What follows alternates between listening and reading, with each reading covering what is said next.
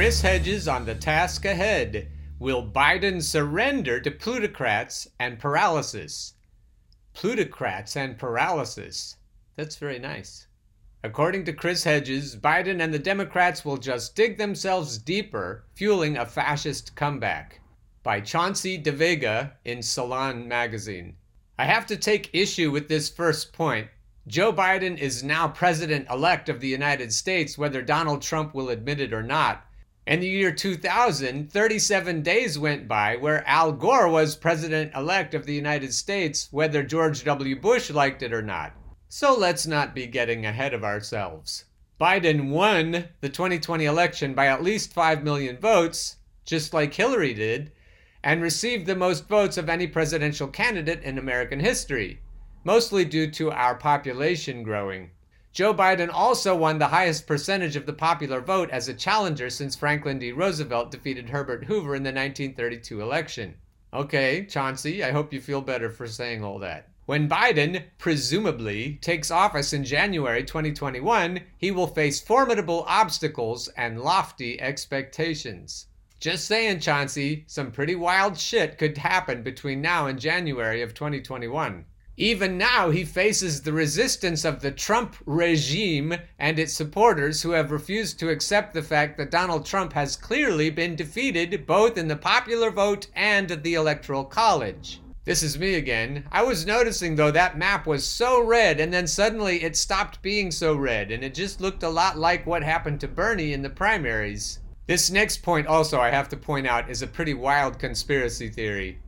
To that end, Trump is purging such figures as Defense Secretary Mark Esper and other senior national security officials and replacing them with loyalists.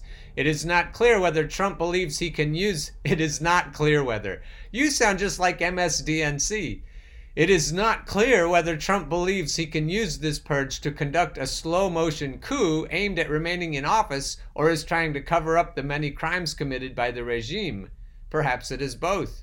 It is even possible, in other words, it is not clear whether Trump believes he can slap the deep state in the face on his way out. As long as we're speculating wildly, perhaps it is both. Perhaps.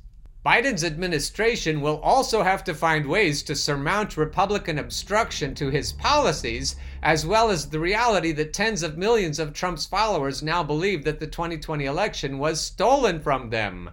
The probability of right-wing political violence remains very high, both while Trump remains in office and beyond. This is not hyperbolic. As to your point, Chauncey, that Biden's administration will have to find ways to surmount Republican obstruction, Biden doesn't want to do anything. Biden wants there to be obstruction. Biden's wet dream is that there will be a Republican-controlled Senate. That's what incrementalists love. Gridlock. Please don't pretend that Biden wants to do anything. The only thing Biden and Schumer and Mama Bear Pelosi want to do is keep their donors happy. That's the only thing they want. You're still trying, Chauncey, to let them hide behind Trump. And Trump isn't going to be there much longer, probably, as you say, so you should stop giving them cover. The last thing we need is for corporate Democrats to have cover. The next paragraph also is a joke because Biden has no intention of taking any steps to remedy the social, cultural, institutional, and political problems that made Trump's neo-fascist movement possible. That's not going to happen. Nobody intends for that to happen. If anybody inside the Democratic Party wants those things to happen, they'll get slapped down by Chuck Schumer and Mama Bear Pelosi. But I'll read the sentence as you wrote it. The Biden administration will also have to take the first steps, well, maybe they'll take the first steps, but that's all they're going to do, to remedy the social, cultural, institutional, and political problems that made Trump's neo-fascist movement possible and nearly won Trump a second term. Of course, Biden's most immediate problem is the coronavirus pandemic and the human and economic destruction it has caused. The other thing Biden's going to have to do is undo all of Barack Obama's policies and Hillary Clinton's. I'm sure he wants to do that. In total, American democracy is sick. No, American democracy is non-existent. All you have to do is look at the Democratic primaries and know we have no Democratic primaries. We have no democracy. One of the most virulent of the diseases afflicting America is white supremacy. That's a virulent disease, but the most virulent disease is economic injustice. On that issue, the Democrats score just as poorly, if not more poorly, than the Republicans. Let's stop pretending that the Democrats are the good guys. Today's Republican Party and the right wing more generally are enemies of multiracial democracy. Let's start that sentence over and put in Democrat Party too. Today's Democrat Party and the right wing more generally are enemies of multiracial democracy. They're both against multiracial democracy and want to create a type of 21st century apartheid state in which white people rule over non-whites with impunity. And that's just what the CIA wants to do too. Look what they've done in the global South. Writing at the Boston Review, Reed Hundt, chair and CEO of the nonprofit Making Every Vote Count, describes these underlying problems. Racism and democracy are conjoined on the ballot. The majority of Americans don't think that America should be a racist society or that race should be the defining parameter of either of the two major political parties. Yet a minority identifies partisan politics with racial attitudes, so for that minority, the two are conjoined. Of course, you don't have a box to check that says, are you for or against racism, or are you for or against democracy? So what you need to do here, Reed Hundt, is make sure that people know they're not voting for or against racism, but voting for or against economic injustice, as you would know if you were paying any attention to Dr. Martin Luther King Jr. when he was alive. Going on with Reed's quotation, "But while it's certainly true that voting has always been tribal, now we have a party that is almost exclusively identified with white people. I have to stop you again, Reed, and let you know that Trump got a lot more non-white people this time than last time. And you could also say, Reed, that the Democratic Party is almost exclusively identified with rich people. It doesn't make any difference what color we are as long as we know that we're fighting a class war. And that's what you comfy people don't want us to figure out, that this is a class war more than it is a race war." Back to Reed. "That party also prefers minority rule, which the current system gives them a chance to fulfill, which means oligarchic rule." Then Reed says, "That's the party of Donald Trump." Wrong. That's the party of the duopoly, both heads of the evil snake. Back to Reed's quote. "It's anti-majoritarian and it smacks of racism in all practical effect." Yes, and it smacks of classism in all practical effect. And the way for Trump to win, it turns out, is to thwart democracy and to appeal to racist attitudes.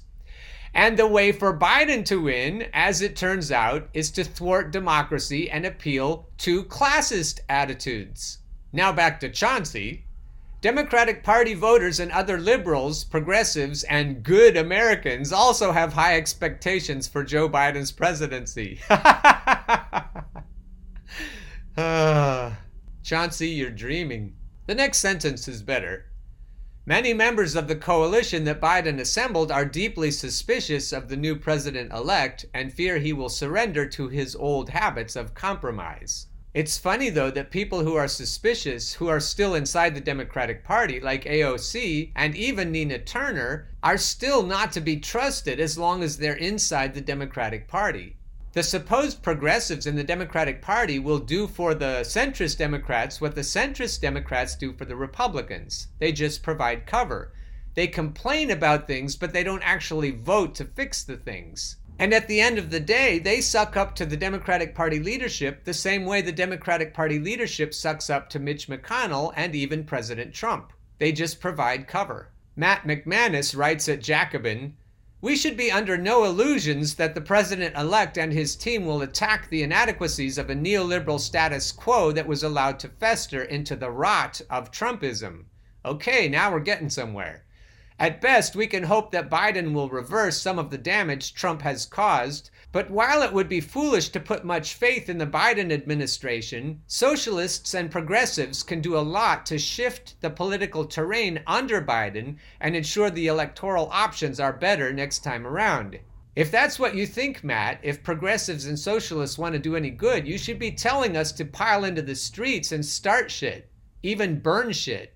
You shouldn't be telling us to just wait for the hope and change that Obama promised. But that's not what Matt's saying. This is what Matt goes on to say. The real work of politics involves building new coalitions for progressive causes while entrenching support for our policies, rebuilding institutions such as labor unions that can serve as permanent power centers for the left, and above all working to democratize both the broader culture and politics. And that's what pundits should be doing. We should be educating everyone so that they understand the broader culture and the broader political landscape. Back to Chauncey. Biden also faces another challenge. Chris Hedges, the Pulitzer Prize-winning journalist and best-selling author, warns that if Joe Biden fails to rehabilitate America's social democracy, then the United States will become even more of a plutocracy dominated by racism and other forms of cruelty.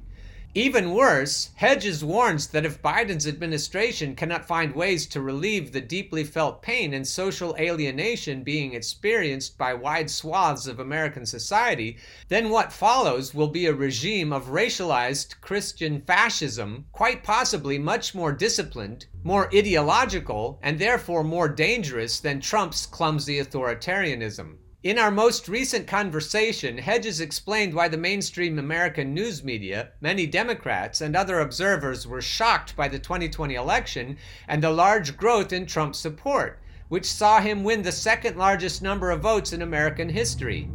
Hedges is the author of several important books, including War is a Force That Gives Us Meaning, American Fascists, The Christian Right and the War on America, and most recently, America, The Farewell Tour. You can also listen to my conversation with Chris Hedges on my podcast, The Truth Report, or through the player embedded below. This conversation has been edited for clarity and length. Joe Biden is now President-elect of the United States. I am glad that Trumpism has been stopped for now. No, it hasn't. Assuming Biden is actually permitted to take office in January, but I do not feel like anything has been won. Is this what victory is supposed to feel like? The only thing we have ensured happening, especially with Republican control of the U.S. Senate, is paralysis. Moreover, Joe Biden does not want to create great change anyway. If you look at his record throughout his entire career, he has been nothing but a tool for the credit card companies, the war industry, and similar interests.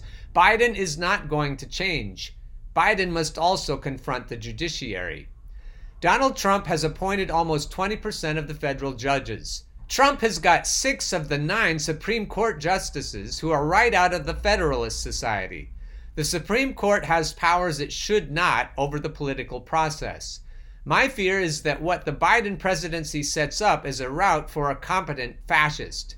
Trump may instinctually be a fascist, but ideologically he's empty. Trump does not have an ideology. He's just a narcissist. He can't focus on anything. He's his own worst enemy. He's impulsive. He can't even read 3 lines in a briefing book. But that phenomenon of Trumpism exists with or without Trump.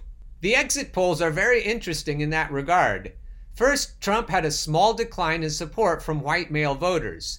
Trump received 26% of his votes from non-whites. He took a third or so of the Latino vote.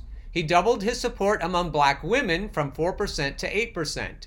Trump's support among white women rose from 53% to 55%. Black men voted for Trump too. That number jumped from 13% to 18%. All that happened even with Donald Trump openly catering to white supremacy. Many accusations against Trump by women accusing him of rape and sexual assault, and Trump's open misogyny. And even though Donald Trump rescinded some of the rights of LGBTQ people, his support among that community rose from 14% to 28%. I want to stop here and remind one of my dear LGBTQ students with whom I was having a conversation yesterday who said that if his parents voted for Trump, he would disown them. But obviously, some of the people in the LGBTQ community believe that either Biden will be more harmful than Trump, or that Trump isn't as bad as people say.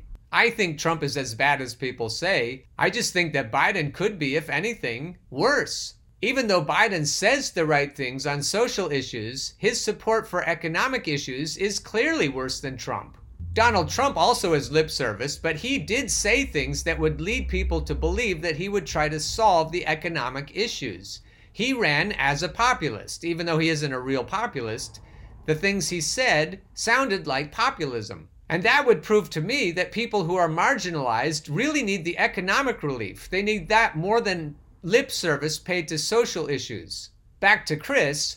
Polling also suggests that the only reason Donald Trump lost the election is because of the pandemic, which was the top issue for a significant percentage of the voters who supported Biden. Those voters whose top issue was the economy voted for Trump. Ding, ding, ding. Examining those figures, we need to then ask what they portend about the Democratic Party and the Republican Party. The divides in this country are not only about race. The dynamic is right-wing proto-fascist populism. There are also divides of geography. 60% of the Trump vote was in rural areas. Such a divide is exactly what happened in Yugoslavia. This divide in America is also a function of the dislocation of the working poor and the working class, which was created by the two parties. The failure, which I expect under the incoming Biden administration to address this dislocation, despair, alienation, and rage, all of which are legitimate, is a fertile ground for a competent fascist, one probably cloaked in Christian garb. Back to another question by Chauncey. The errors with the polls reveal that we need more qualitative research, such as ethnography and focus groups, to get a real sense of how individuals and communities are thinking and feeling about politics. That's a good point. We also need pollsters and other researchers who are actually from the communities they are trying to understand.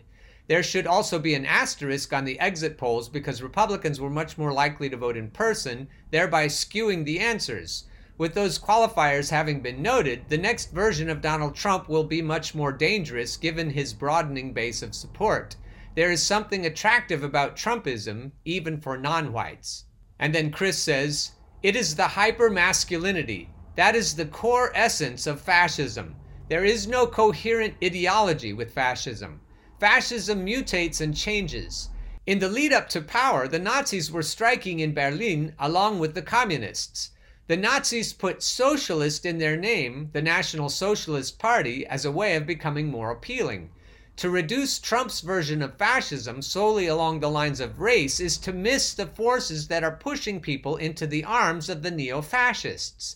Racism is an element in the form of mythologies about whiteness and self-exaltation, and the other myths about identity and origin. But what people who follow fascists are really looking for is a sense of empowerment. Wow! I am so glad that Chris Hedges exists. His insights are truly stunning. Back to Chris.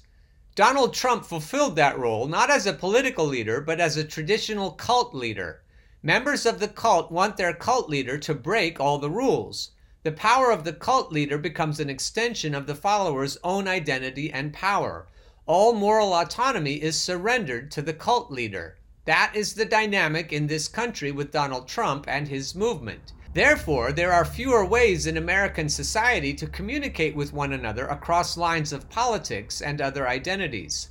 When Donald Trump, from the White House, in what was an absolutely remarkable moment, denounced the electoral process as fraudulent, what was really frightening is that there are tens of millions of Americans who believe him. And the electoral process is fraudulent, Chris. And another question from Chauncey.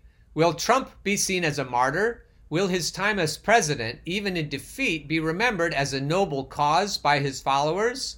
And then Chris says, the narrative will be that he and they were stabbed in the back. The media, the liberals, Silicon Valley, they stabbed us in the back. I am worried about violence.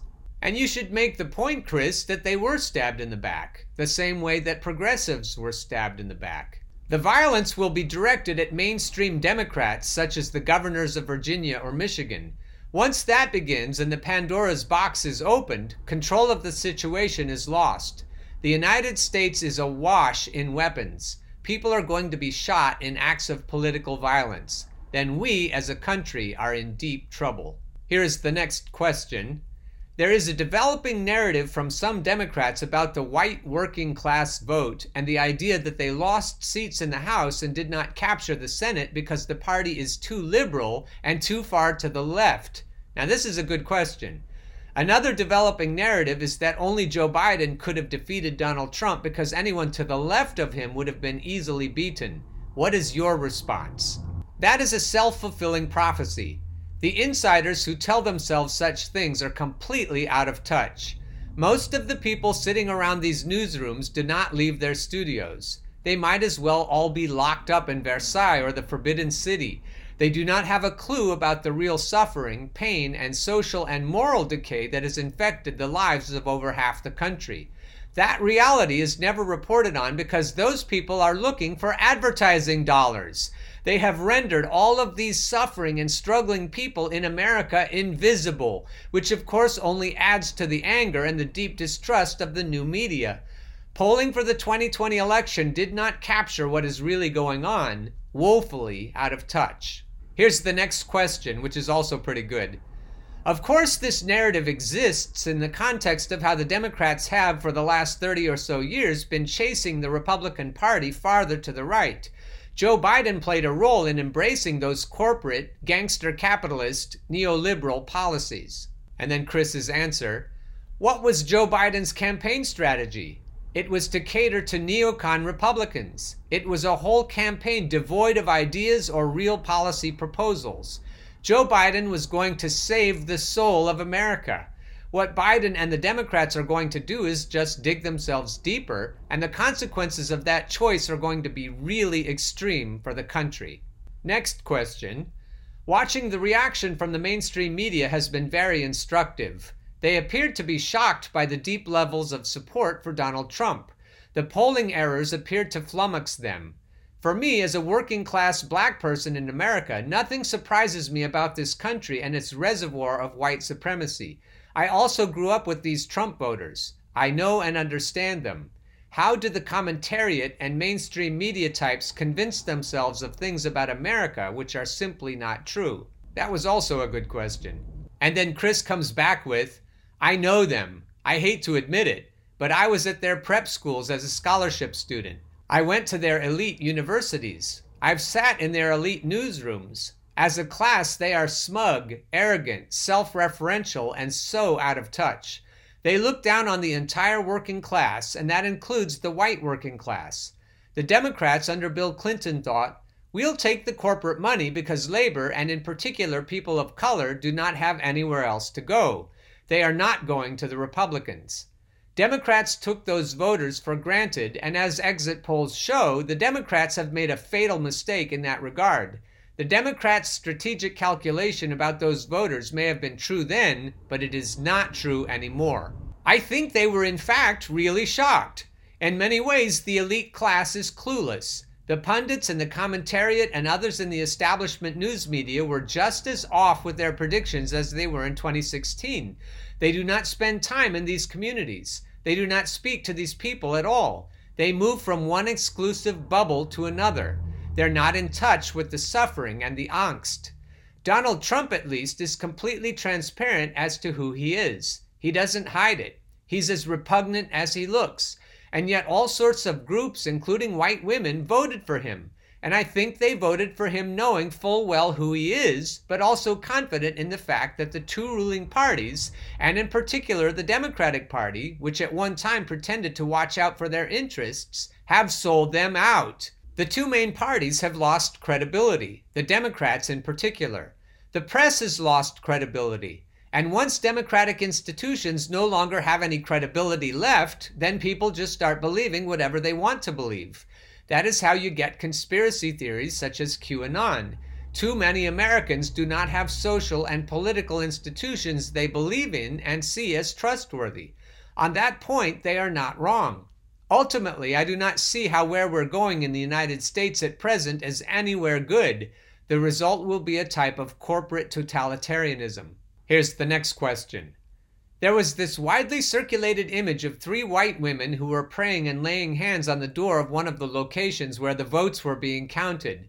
There are also these Christian right-wing con men and women trying to summon angels to defend Donald Trump, their anointed and chosen savior.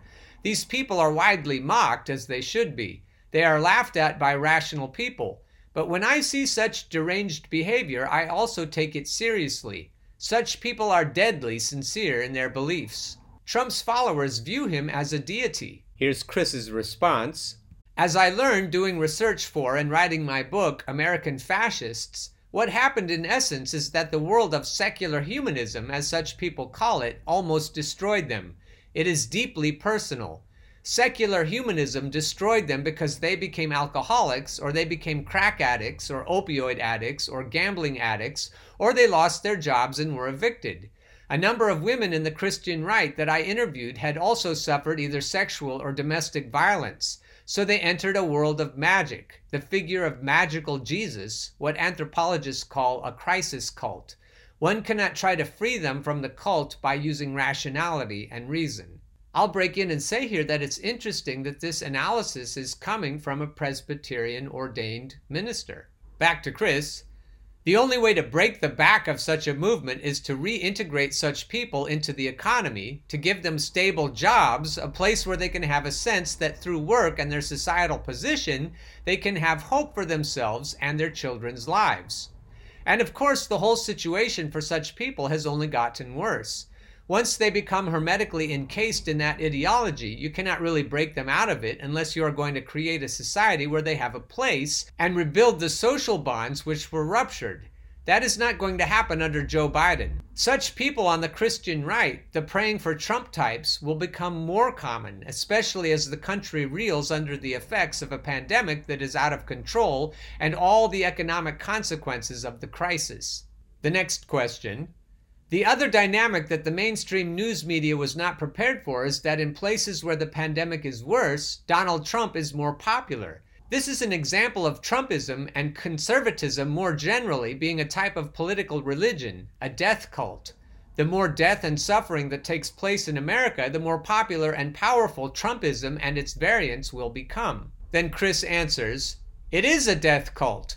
With the rupturing of social bonds and a sense of place within society, Trump's followers and the Christian right invest their energy in self-destructive behaviors, both as individuals and societies." The sociologist Emil Durkheim made an astute observation about right-wing groups, that those types of groups which seek the annihilation of others are really at the core driven by a desire for self-annihilation. We see that throughout American society with the opioid crisis, the suicides, which are highest among white middle-aged men, and other types of addictions such as morbid obesity and gambling and the like. Those types of behaviors are all in response to the breakdown of social bonds and a sense of place and meaning within a society. And the last question, what springs forth from this moment? And Chris answers, what springs forth is that half of this country, who to this point have been treated by the ruling elites and tacitly by the liberal class as if they are human refuse, are going to strike back. We have already witnessed them trying to do this. They have not been particularly successful. People in this country are going to start getting killed. It is going to get worse, especially as the ruling elites display the kind of paralysis that I expect Joe Biden and Mitch McConnell to display. So I have to say that this article turned out a lot better than I thought it would when I started it. The best takeaway from this episode and others that you've watched about Chris Hedges is that when Chris Hedges speaks, we all should listen.